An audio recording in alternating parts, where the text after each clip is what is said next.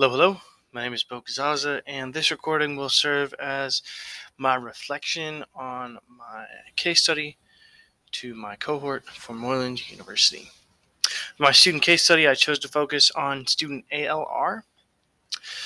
This student goes to an all-boys school in San Francisco, California, and is in the 4th grade. I chose a student because the student has a documented learning difference, ADHD, inattentive. And in the past years has been brought up in frequent conversations with administration about exactly whether or not the school is a good fit for this student and whether or not they'll be successful in grades 5, 6, 7, and 8. So bringing this student to the cohort, I noted that the student has a learning difference, that the student comes from a two-home household, um, and that the student has garnered a reputation in previous years uh, due to their behavior and their relationship building. Questions I posed to the cohort were: how could my colleagues and myself work in order to make this student academically ready for the rigors of middle school, which include things such as changing classes and an increased workload? And then a second question of how myself, my colleagues, and myself could help this student build new relationships with new friends um, in order to kind of set a new tone and chart for their experience in the upper school. And so I received several recommendations from the cohort. I'll kind of run through them now and a little bit about the pros and cons of each as I see them. Some of them will have a little bit more discussion around them, and some will be rather brief. So I wanted to just kind of run through the list a little bit, starting with some accommodations that are already given to the student in the classroom. Sorry, not rather accommodations, but rather, accommodations as opposed to modifications.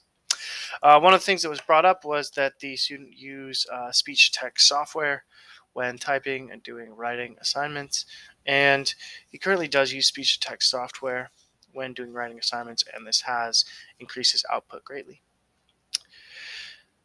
Um, I would say that the scripting for social emotional learning or social emotional conversations is done to a degree as well by our SEL teacher at the school, and is done as well by homeroom teachers to a certain degree.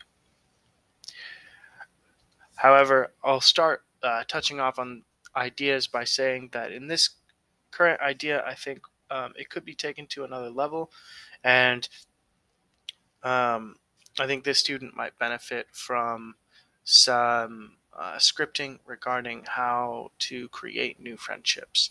And I think then this next level includes kind of a proactive approach. Typically, scripting is given to students when it is needed or when a need arises, um, and not necessarily in in a preemptive nature of like.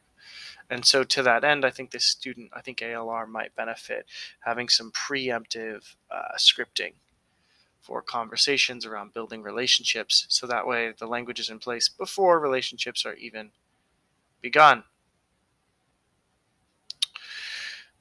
I would say, again, or not again, but rather another idea that was brought up was pen pals with the other 4th grade class. This student currently has friends in the other 4th grade class, and they were kind of intentionally separated this year. The idea was that these two individuals, ALR and his close friend, were identified by the parents as not good influences on each other, and that it would probably be best for their own development if they were put in different classes. And the school agreed And so as a result, they were put in different classes. Well, I think pen pals is an interesting topic. I think, given the fact that the students already speak frequently outside of class through online chats, um, and through a group text chat that parents have set up already for the entire grade level. I think students are already communicating, and I think this student and his other friend are already in communication. And kind of the pen pals, while it seems like a novel idea, I think it is. I think the functionality of it is already being shown in other ways. So I want to come to the next idea that was posed is maybe reading and writing about interests through vlogging as a way to keep him on the academic side of things.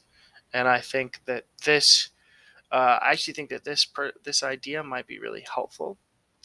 So currently, reading and writing for this student are done primarily on an iPad with a keyboard and with voice to text when possible.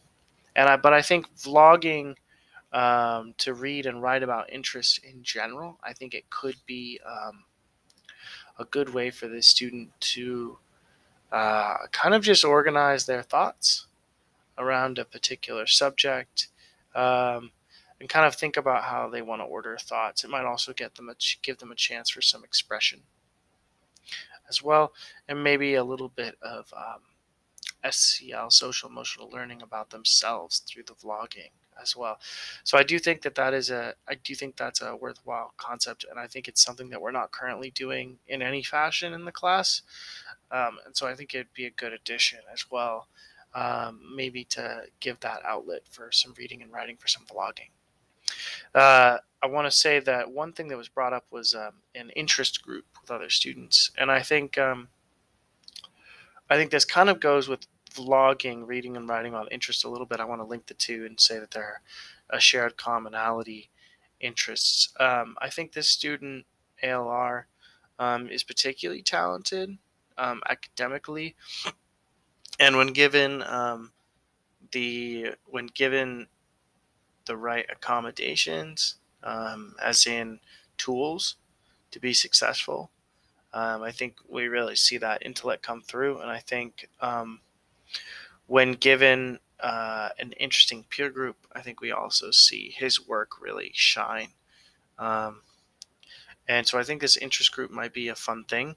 I've seen it done in other classes and in other grades as kind of like a lunch bunch.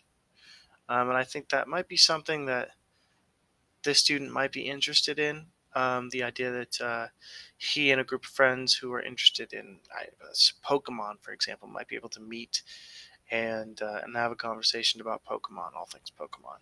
I think to some degree this might happen already at recess, but I think there's room to formalize it. I want to say that as an interest activity, the student is currently a part of Mathletes, which is a math program, and it's very popular in the fourth grade. And I think a lot of other strong mathematicians are also popular. So I think looking at forming that interest group to help him build those friendships, maybe get to know a couple other students in the grade a little more closely, build those friendships. That way he can maybe lean on them when he moves into fifth grade. And so then that brings us to our last suggestion here, which I kind of saved for last because I thought it was fairly interesting. Um, and it was brought up. I can't say that we do too much of this in the fourth grade, but I think it might be something that this student would get something out of, and it might spark some interesting conversations. Once again, to serve as a background for some relationship building, and then also maybe to help him kind of stay sharp academically and see the connectivity between multiple subjects. And the idea was posing philosophical questions to the student of why and how things work and what would happen if this happened. I think philosophical questions of this nature, going down these trains of thought, I think are an interesting tangent for the student. And I think he does this to some degree already, as like a what if sort of tactic, maybe in the classroom at certain instances.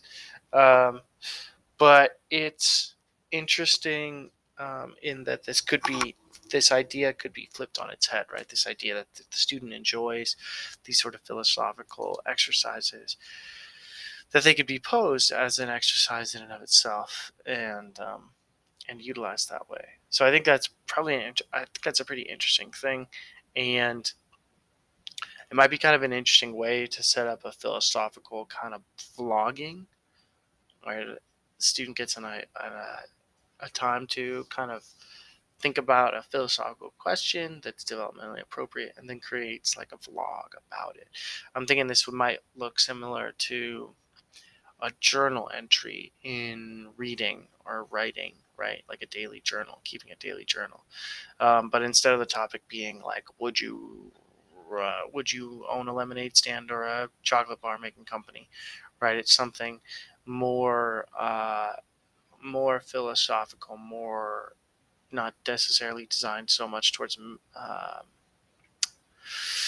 I don't want to say, not designed so much towards material interests, more designed, towards like, if this were to happen, then what about this? If this, then this. Do you think that works? If not, why? Record your answer in a vlog, in a video response. Um, I think that'd be interesting, and I think he might dig that, as a way to kind of get his thoughts down on paper and get the chance to kind of let his brain run about something different, but still be in that academic vein of thinking logically through something. Awesome. So at this time, we've run through 1, 2, 3, 4, 5, 6, 7 different ideas, ranging from speech to text in the beginning all the way to posing philosophical questions centered around a kind of vlog format at the end there. And so these are all some strategies that I would use in the classroom in the next coming months, the next 3 or 4 months before the start of for the end of the 4th grade school year, to kind of help the student get ready for upper school by building those relationships and really strengthening some of those academic areas. Thanks so much for listening. And if you have any comments or questions, please feel free to reach out. Thank you.